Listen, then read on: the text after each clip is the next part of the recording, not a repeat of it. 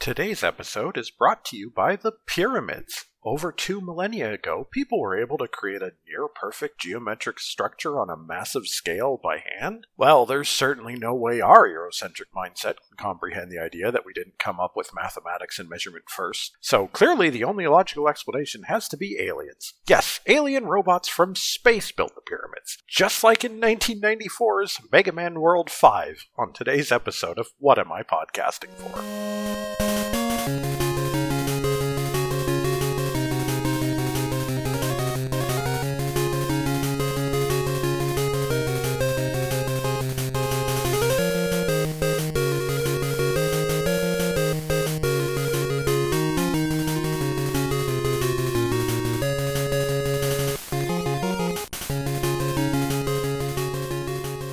Hello, and welcome to What Am I Podcasting For? My name's Garlisle, and this show is the chronicle of my attempts to play through the entire Mega Man series, from Mega Man 1 to Mega Man 11, and as many of the 100-plus games in between as I can manage. And today, we're playing a Game Boy game, or kind of a Game Boy game. The first nifty thing that I'm going to mention about Mega Man 5 is that this game was specifically designed not for the Game Boy, and not for the Game Boy Color either. The Game Boy Color isn't going to happen for like another 4 years, surprisingly actually. You would think it would be happening by now. But rather, by the midpoint step that existed, referred to as the Super Game Boy. The Super Game Boy was actually an SNES piece of equipment. You slotted it into the cartridge slot of the SNES, and then you put a Game Boy game into the device itself. And this allowed the system to play your Game Boy games on your screen, with many games being customly assigned, like fancy external borders and stuff, and certain games taking advantage of detecting that it was being played on a Super Game Boy to actually inject some color into the games when the hardware it was originally meant to be played on could not yet do that. Now, its ability to do this is still somewhat limited. The big distinction for the Super Game Boy's graphics is that it still only displays essentially 4 colors. However, each row of the Super Game Boy's display could be set to have those 4 colors be different colors. So, despite the fact that we are about to tackle a Game Boy game, please take note that every stage in this game actually has its own different color scheme to it when it's played in the intended way. And where possible, when they were doing cutscenes and stuff, they took advantage of the fact that they could display different palettes at a time to actually make text boxes pop in different colors. The health display at the bottom of the screen is also using a different color at all points throughout gameplay so that it really stands out. I just wanted to cover what the technology was capable of because it was a neat little sidestep upgrade to what the original Game Boy was capable of. Because on a technical level, that is most of the new stuff that we're going to be seeing in World 5 as far as technology goes. Up to this point, if you missed the episodes,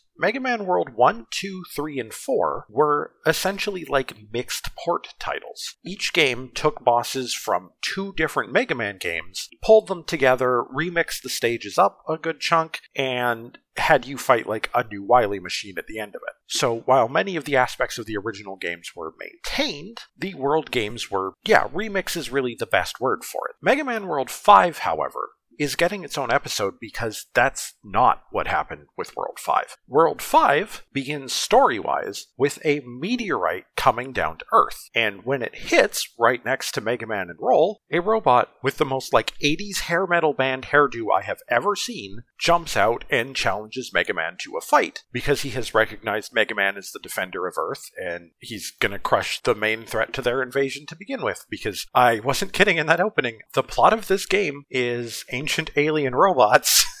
But anyway, Mega Man tries to take down the robot in question, but unfortunately all of his Mega Buster shots, even the fully charged one, are just bouncing off of Terra harmlessly. Yeah, this robot's name is Terra, by the way. So Terra's able to defeat Mega Man. A couple months later, Dr. Light manages to finish restoring Mega Man and fixing him back up, but everything's gone to heck in that time. The Earth's been under attack from these mysterious star droids. Fortunately, while Dr. Light says that conventional weaponry does not work on these robots' bodies because they are made of mysterious space metals, Dr. Light has developed a weapon that will. He's replaced Mega Man's Charge Buster with the Mega Arm. That's the other new feature for Mega Man World 5, is that we have ditched the traditional Charge Buster in favor of what is kind of a nerfed version. The Mega Arm literally shoots off Mega Man's hand like a rocket punch, and then it flies back to him. It does have limited range if you're having to use it from the end of the screen, and you can't fire again while it's out, so it acts as definitely this nerfing effect to the Mega Buster, which, we've gone over this a few times in the game. When the Mega Buster's too good when charged up, it can kind of weaken a lot of the impact of the other weapons in the game. The Mega Arm doesn't really have this problem. It's still a functional weapon, but there's lots of cases in this game where we'll be wanting to use other weapons, so it worked. That said, I think this is the only game that actually uses this Mega Arm as a thing, so they apparently didn't decide to bring it back to the main series afterwards. Another new feature we'll be seeing in Mega Man World 5 is the introduction of Tango. We still have Rush. He's still hanging around as a utility tool for the Jet and Coil, but we'll actually have to go win those off of bosses. Tango is a robot cat, and we can call him down to essentially be a fighting buddy for us. We can still use our regular Buster while he's out, but he will also bounce around the room and attack enemies on his own. I wouldn't say equivalent to Beat, because Tango is fairly grounded, whereas Beat could just go wherever the heck he wants, but it is kind of the same idea. Other than that, this game definitely feels like it is built on the Mega Man World 4 engine. This means that we have P-chips and the ability to go shopping, as well as the ability to buy the energy balancer. Hallelujah! We have E-Tank fragments as a thing that exist. We have cinematics in the game, some of them done using just the typical side-scroller visual design and sometimes more cinematic shots. This game is basically an accumulation of everything that they were experimenting with and developing in the World games when they were porting them and doing their minor upgrades. But this time, it's being put towards a whole new adventure, and that's what gives Mega Man World 5 kind of a special attention and status.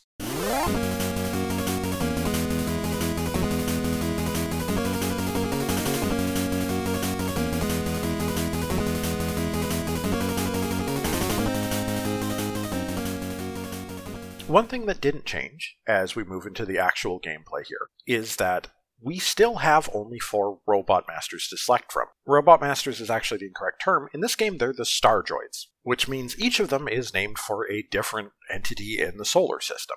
So let's start our trip through the solar system by starting out at Mercury. Mercury's stage, this is a new stage, but it is fairly standard. These stages aren't crazily different from traditional Mega Man fare, but they always like to throw in their own little twists, and Mercury's stage is a good example of this, in that it is a typical factory setting. We get conveyor belts, we get crushing floors. This one does try to trick you out a little bit by having the conveyor belts in any given room change directions every few seconds, which is probably going to kill you if you fail to notice it at some point, but once you realize that it's going on, it's not really that bad. The boss fight for Mercury, though, is actually very distinctive among the bosses that we've seen so far, because it's kind of what if the Yellow Devil was a Star Droid? Mercury kind of just stands off in the corner and fires shots roughly aimed in your direction. Whenever you hit him, however, he turns into a small ball and then bounces across the room before eventually reforming and becoming vulnerable again. Basically an easier mode Yellow Devil. The big thing to note here is he doesn't have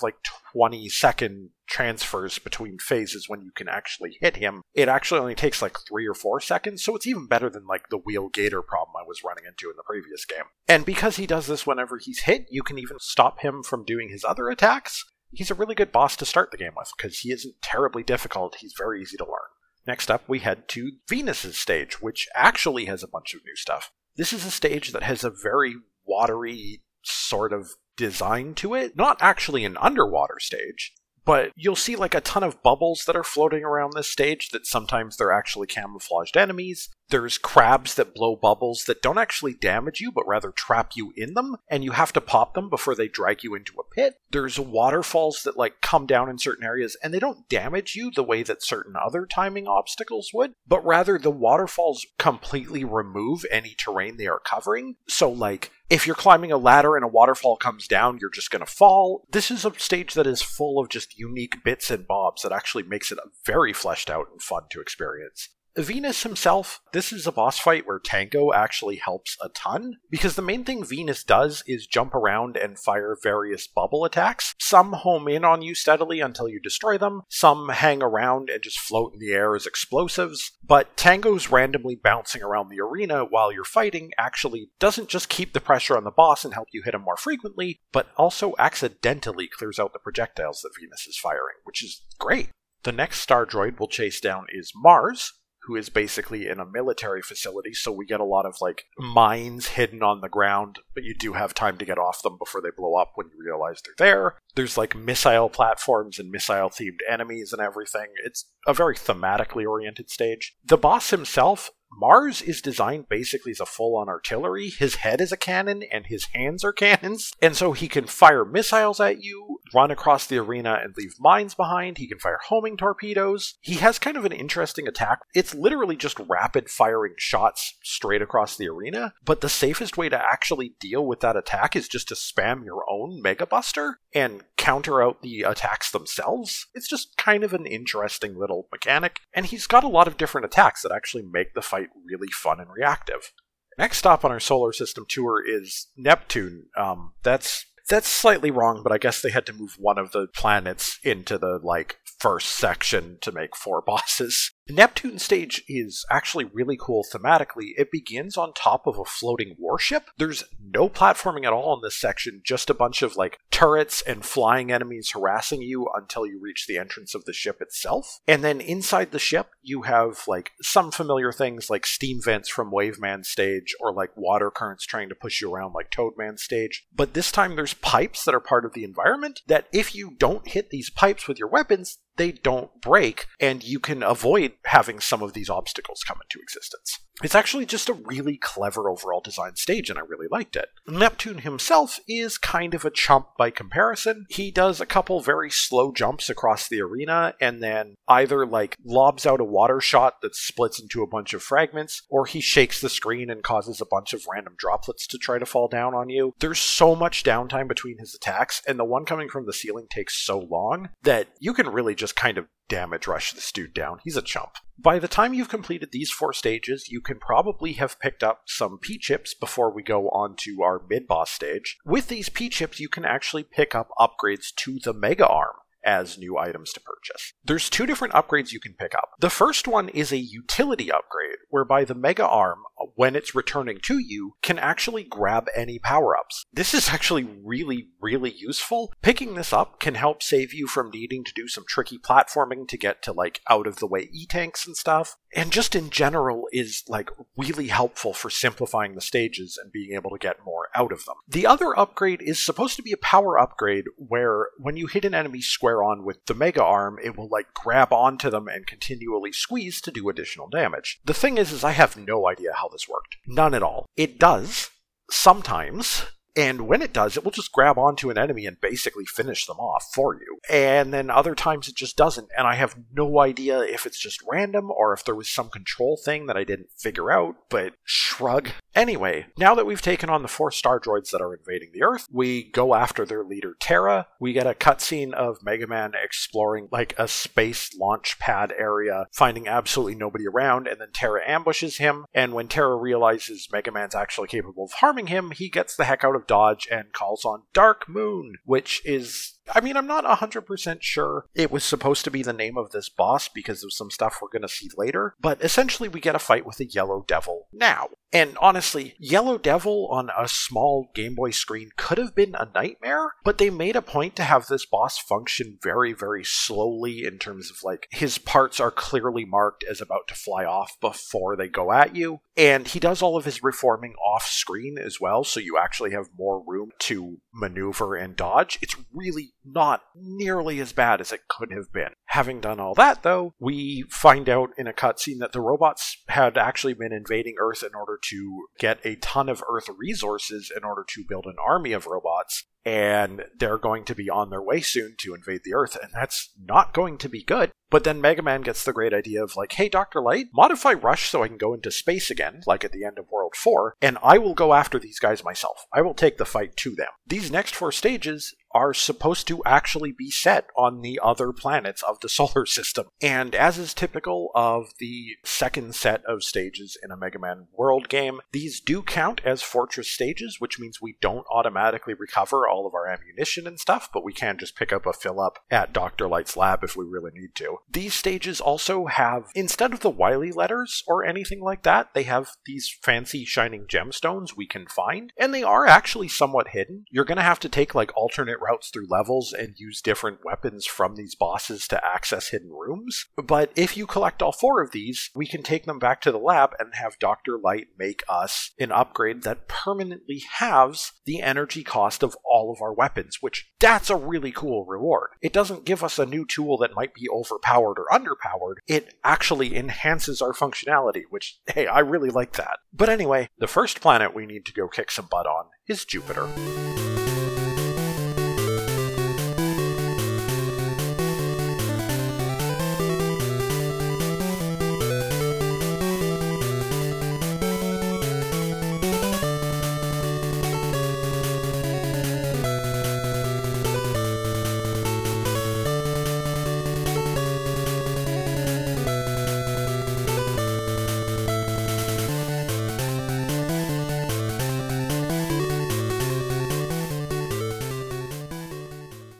Jupiter stage is set kind of in like a base in space in orbit around the planet. You get to like weave in and out of the insides of this electric themed stage, and when you're on the outside of it, the gravity is massively reduced. And it's kind of interesting because like we've had that be a thing before in certain Mega Man games, like Starman stage in Mega Man 5 had reduced gravity. In Jupiter stage, that reduced gravity also applies to like all the projectiles fired by enemies, and even some of our own weaponry gets its trajectories changed. That's just kind of a neat little attention to detail that they went that far with it. And of course, the stage also has the gimmick of becoming an ice physics stage halfway through too, because, I don't know, apparently they didn't think that alone was enough, which, fair enough, but Jupiter himself is a star droid who fights us pretty much entirely from the top of the screen. He'll fire down an electric beam, then do like a spread of shots, and then kind of like lunge down at us before flying back up to the top of the screen. If you're not using a specific weapon, that's probably the only realistic way to actually target him. Spoilers for when we get to the weapon section, but Venus's weapon is basically designed to be an anti-air weapon, and it's also his weakness, and I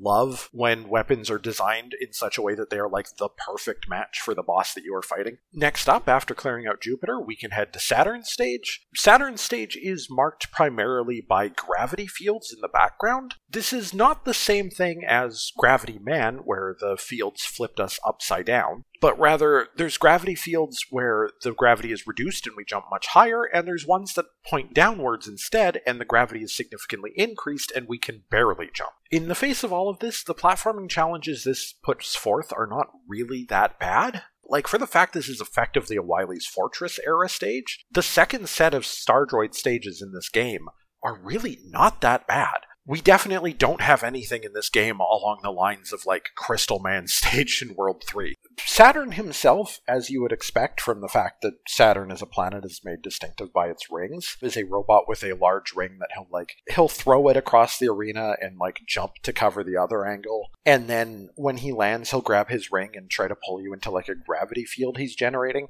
And there's kind of a fun effect that happens here, where if you throw the Mega Arm at him, it actually gets stuck in the gravity field and you just run around with a handless Mega Man for a little while. He also sometimes doesn't throw the ring and instead, like, hovers at the top of the screen in the center and then stops time, and the only way you don't get hit by the follow-up attack is to be directly under him. The main thing I wanted to mention with Saturn is that there is one thing that I don't really like about World 5's design visually, which is that the game oftentimes relies on rotating its palette as like a flashing effect, which is much better than just straight up like blanking the screen in a white effect. Like, don't get me wrong, but you will have that effect going on in this stage a ton. There's like enemies that slow down time if you don't destroy them fast enough. And Saturn himself, when he's doing his gravity field thing, the entire screen gets covered in that effect, and I don't think it was, like, as bad as it could have been, but it's still a little bit disorienting and just kind of unnecessary. I don't know. Continuing our trip through the solar system, we head out to Uranus. This is a very earthy focused stage with, like, a hint of Pharaoh Man's like underground tomb type design, especially in a mid-boss. We get a lot of moving parts, like moving platforms, and platforms that appear to be like rotating, such that if you stand on them for too long, the visual effect is that like you'll be carried off and they'll just drop you beneath themselves. As for Uranus himself, he fights you in actually a very tight corridor for a boss, where he can pick up sections of the floor and throw them at you, or he can like do a huge stomp and try to make the ceiling come crashing down on you, and the only way to avoid it is to be close to him. He's a really intimidating boss at first, but he also has a completely static pattern in like when he jumps across the arena, which attacks he does when. Like, it's completely static and learnable. It's just, you'd better learn it. Finally, for our last star droid, or should I say dwarf droid, because I guess it got a demotion, Pluto. This game was made when Pluto was still being officially recognized as a planet, and let's be clear, Pluto was still a planet in my heart as well. Pluto's stage is, again, a like largely underground kind of mining facility sort of thing. The only real distinctive gimmick in it is that there's a lot of falling platforms, and the interesting part about these platforms is that they don't just fall when you walk across them. Sometimes they're actually part of the ceiling and will attempt to fall on you. They won't crush you, but they will do heavy damage if they land on you. Pluto himself has a design you're probably not expecting, in that it looks like he's wearing a fursuit. He's also fighting like a Mega Man X boss. He fires a lot of shots that curve around, and then he dives across the arena and like zigzags his way up to the corner and stuff. Like he's pretending he's Sigma or something. He feels less like a traditional Robot Master, and not even like the Star Droids. He feels like he's from a different series almost. It's just kind of neat. Finally, after defeating these four, we get our rematch with Terra, and we actually get to fight him properly on a moon. He says that we have meddled for the last time with his plans. Meddled and not meddled, because that's the misspelling in the game. He can occasionally stop time just because, but he only seems to do that rarely. The main thing that he does is teleport around while his attack chases us down on its own. It's this weird laser thing that like travels a short distance, stops as a pinpoint, and then redirects itself. So, like, you can jump around it and stuff. It's not quite, like, purely smoothly homing, and it's not something we can shoot down either. We just have to keep dodging it while dodging, like, Terra jumping around and teleporting himself. And with Terra down, we've taken down the 9 star droids and can take a sample of our weaponry before we continue the story.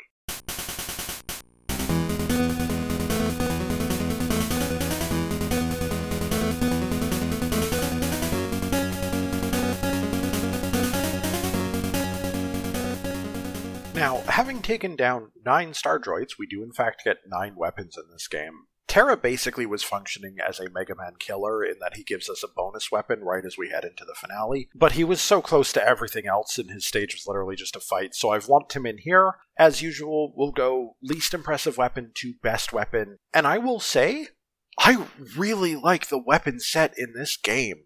So, the poorest weapon, and probably the only, like, actually bad weapon in this game, is Uranus's Deep Digger. Why is it bad? TLDR, it's the Super Arm 2.0. It literally only works by picking up blocks in the environment and throwing them, which means there's a lot of times this weapon is literally non-functional. Unlike the original Super Arm, there is no other weapon which removes the blocks that it does. So sometimes it is actually required to get extra power-ups and like one of the gems and stuff, but it's still the Super Arm. It's destined to be pretty bad. But from here on out, we get to a pretty good weapon set.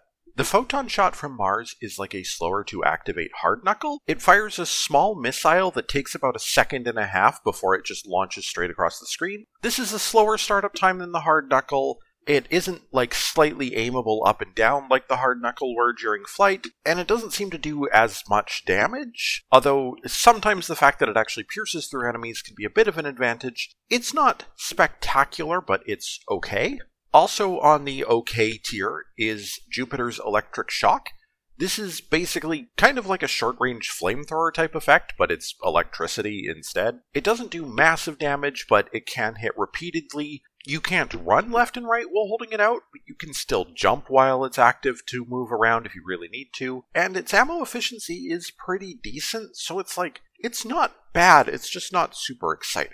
Next we get Neptune's Saltwater. This is a lobbed water ball that splits into a bunch of shrapnel when it hits. The thing about this shot is that based on, like, are you standing still, are you running, are you on ladders, are you holding up or down, you can change the trajectory of this weapon a ton to hit enemies at really awkward angles. I don't think it's, like, super powerful for its ammo efficiency, so it didn't see a whole lot of use for me, but it's definitely a pretty usable weapon. Next up was Venus's Bubble Bomb. This thing's actually really unique. It fires a floating bubble that'll, like, waver back and forth around your position as it goes up. Once it hits a wall or a ceiling, it will latch onto it and just, like, follow it into a corner, and then explode on contact with either that corner or an enemy. So it's not good for dealing with things that are, like, in front of you, but it is amazing at dealing with anything that is above you, which there's actually quite a few places in the game where that's where enemies are hiding out, and it's difficult to find them with other weapons. It also feels like anything that it hits is designed to be hit with it and will go down in one shot. So, I don't know, I really quite liked this one.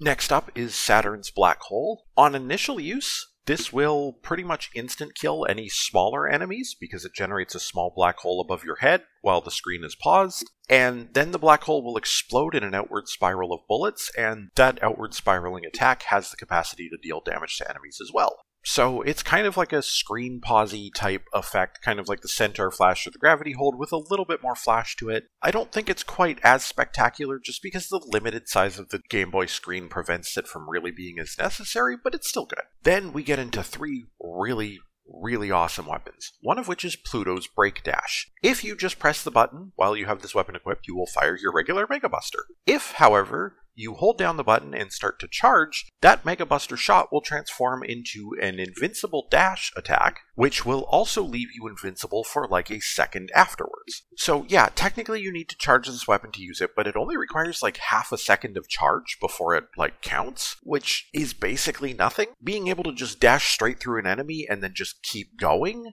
and being able to use this to create invincibility for yourself temporarily? What the heck? This is the charge kick from Mega Man 5, but actually functional. Because you don't have to worry about failing to kill an enemy and then just getting punished for it by taking damage. Like, this is neat. I do still wish it didn't have that small little charge problem, but... The second place weapon is Mercury's Grab Buster.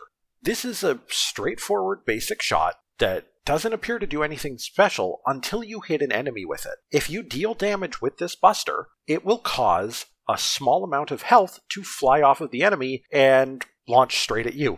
And I do mean health. You can use this weapon to heal yourself off of enemies, and that's really nice. Especially considering this is a world game, so the stages tend to be long, and there's enemies that can do like 30-40% of your HP and damage if they hit you, and it sometimes feels like you can go an entire stage not seeing any health pickups. The Grab Buster just really helps anybody who's struggling to get through the stages by giving them a way to recover that isn't burning through E-tanks. Good stuff. But there's an even better weapon than that, and that's Terra's Spark Chaser. You remember how I mentioned that it's this little, like, laser that just, like, occasionally reorients itself, homes in on you, and the challenge is that he just gets to do whatever he wants while this thing chases you down? Yeah, that is the exact weapon you get to use. You can just fire and forget this weapon, and it's great. And of course, it doesn't just like vanish the first time that it hits an enemy either. It will go through the enemy and then pick another target and lock onto them. You can get several hits from every time that you fire this thing. And the craziest part to me, by the way, is for the fact that this is a laser that is calculating random angles and traveling in them on a Game Boy. Remember when the Gemini laser lagged the games to hell? Even the Sega Genesis game? Because it was like bouncing at an angle? The Spark Chaser doesn't care. It just works. This game has some slowdown problems, and somehow the exact weapon that I would have expected to have cause problems with slowdown does not. So the Spark Chaser is basically like one of the strongest overall weapons that I've seen to date. It's really good. But I mean, we did just beat the leader of the Star Droids, right? What could we possibly be using Terra's weapon for? As we face down the defeated Terra, another moon starts rising in the background. And then we realize, that's no moon. That's a Dr. Wily fortress. Yeah, first off, Wily's built a Death Star. Holy crap. Second off, he's recruited a race of alien robot super beings to fight for him. And as Dr. Wily prepares to laser beam the moon in his best Eggman impression, Mega Man calls down Rush and gets the heck out of Dodge, and we finally get the shmup stage.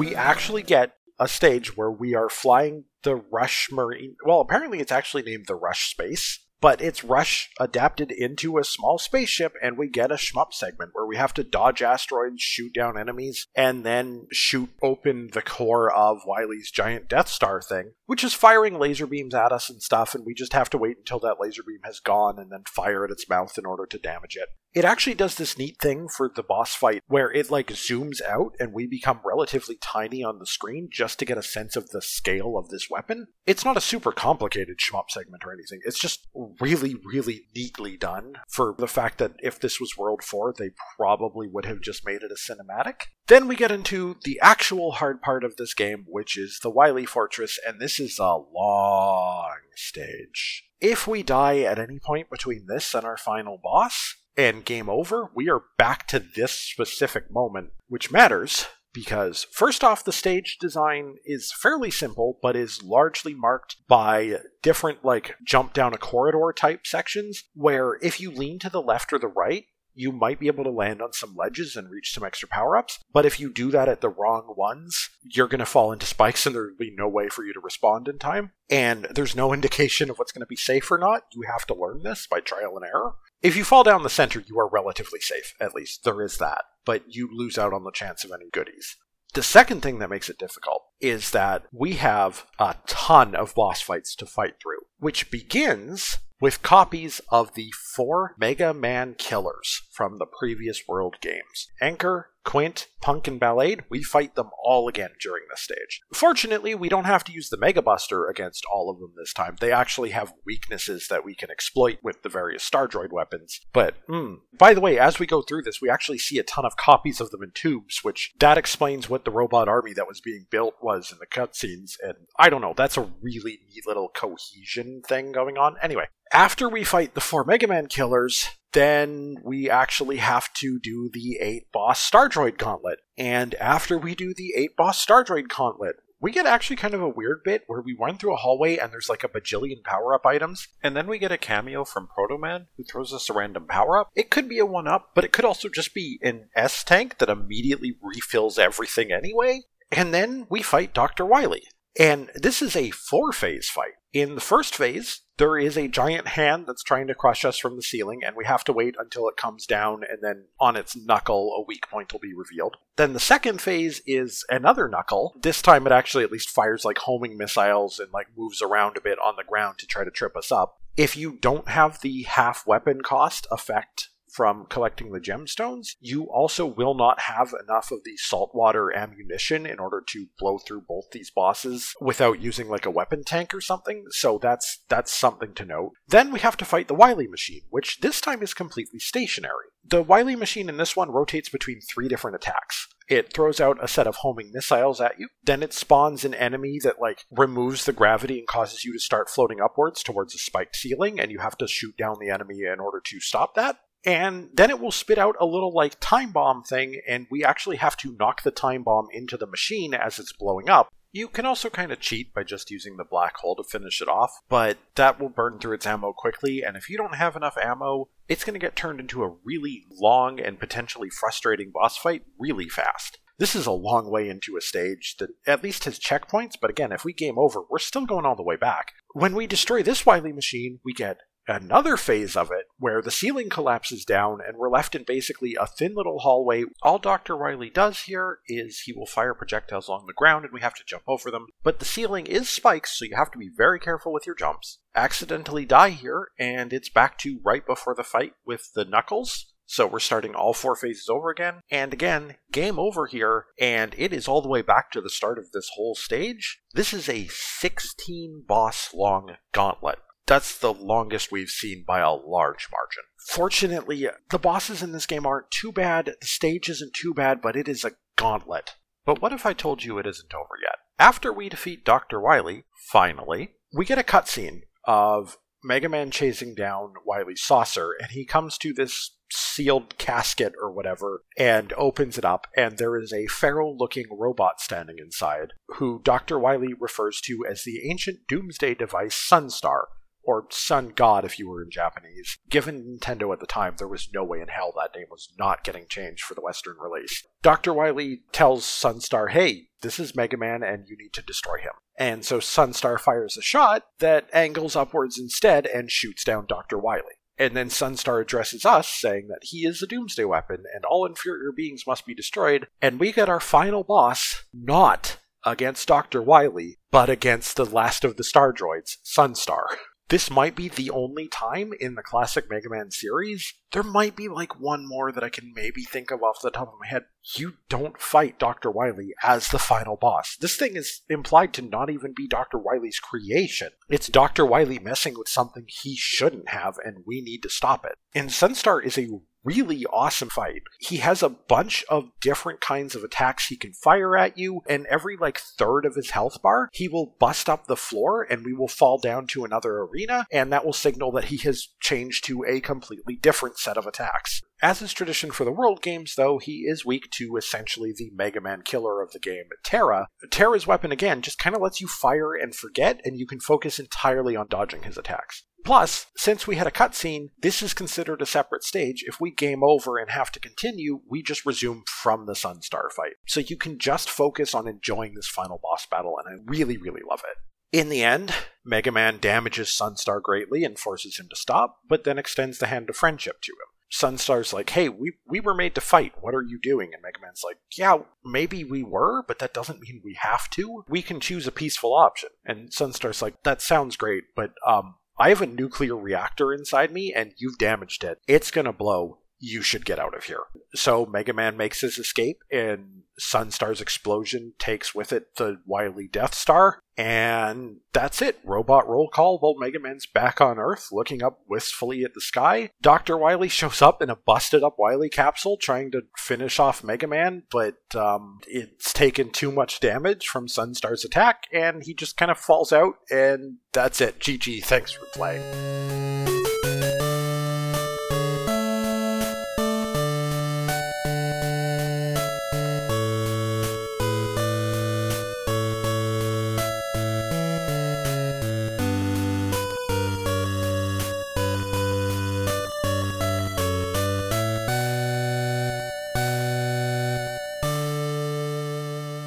How do I feel overall about Mega Man World 5?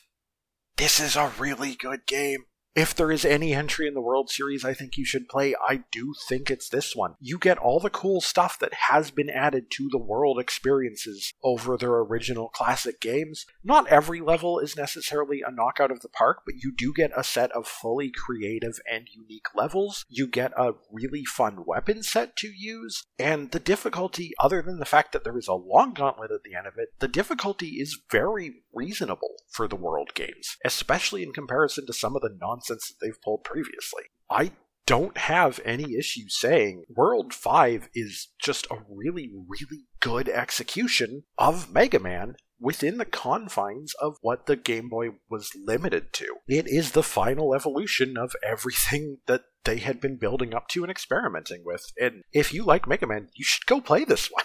And I feel like one of the best examples to explain why I think this is high quality is the music, because in the past I complain about some of the World games not really using the original tracks. World 5 doesn't need to, partially because, again, there aren't original tracks to remix for it, but also because it feels like it's actually composed by people who worked on the classic Mega Man games. Like, these tracks would have felt right at home in any of Mega Man 1 through 6. They are on theme, they are on brand, they are on energy. Ironically, some of them are longer loops than some of the Mega Man X2 tracks, he said bitterly. But it's good stuff. The first track I'd like to highlight is actually the track for Venus's stage. This track gives a really good sense of just what I mean about this game having classic Mega Man energy. It's jazzy, it's upbeat, it's almost like sing-song. There's some serious musical chops to this track, and I actually like it a whole lot.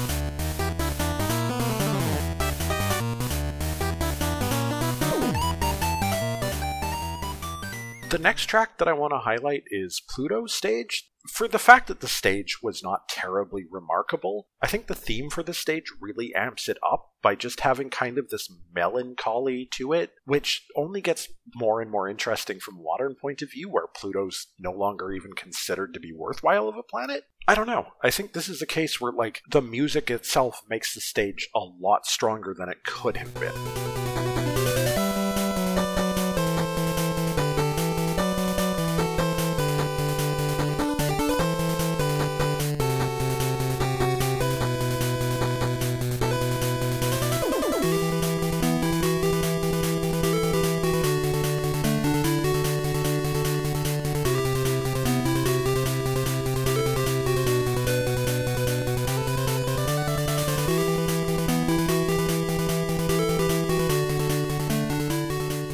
And the last track I want to highlight today is Sunstar's theme, which, oh man, this is such a good final boss track. Yeah, it's a short loop because it is a boss track on the Game Boy, but also this thing is like really high energy. There's this full-on like breakdown where it's just kind of going fully wild, which it's weird to say there's a breakdown bit in it when it's a short loop, but that's the way it feels. I love the way that it kicks in at the end of the cutscene and then keeps playing as we transition into the actual boss fight. This is just a really kickin' track, and probably one of my favorite to date, really.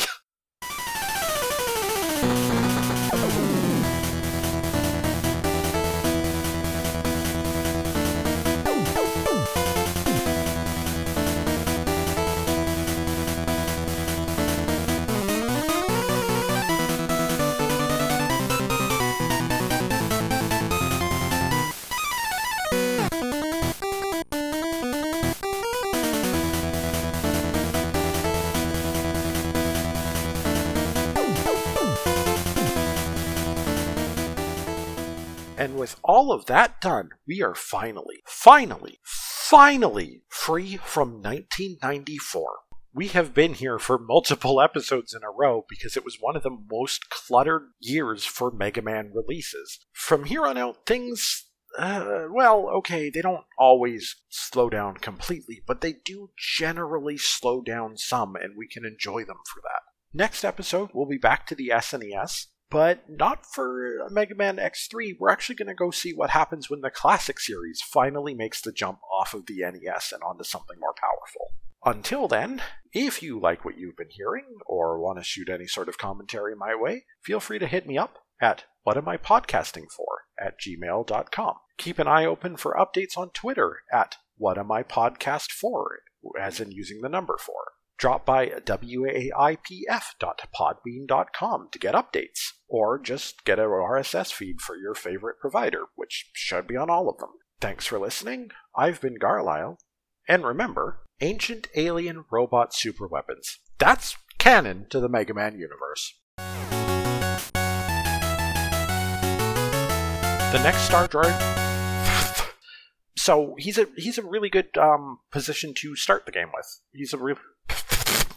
The first planet we meet, we head out to Uranus. Following defeating these, we finally get our rope. And with Terra down, we've taken down the and so Dr. Wily pulls the snap cube and prepares to piss on the moon. We get the heck off. No, that's not something we can leave in the general podcast. Let's find a way to rephrase that.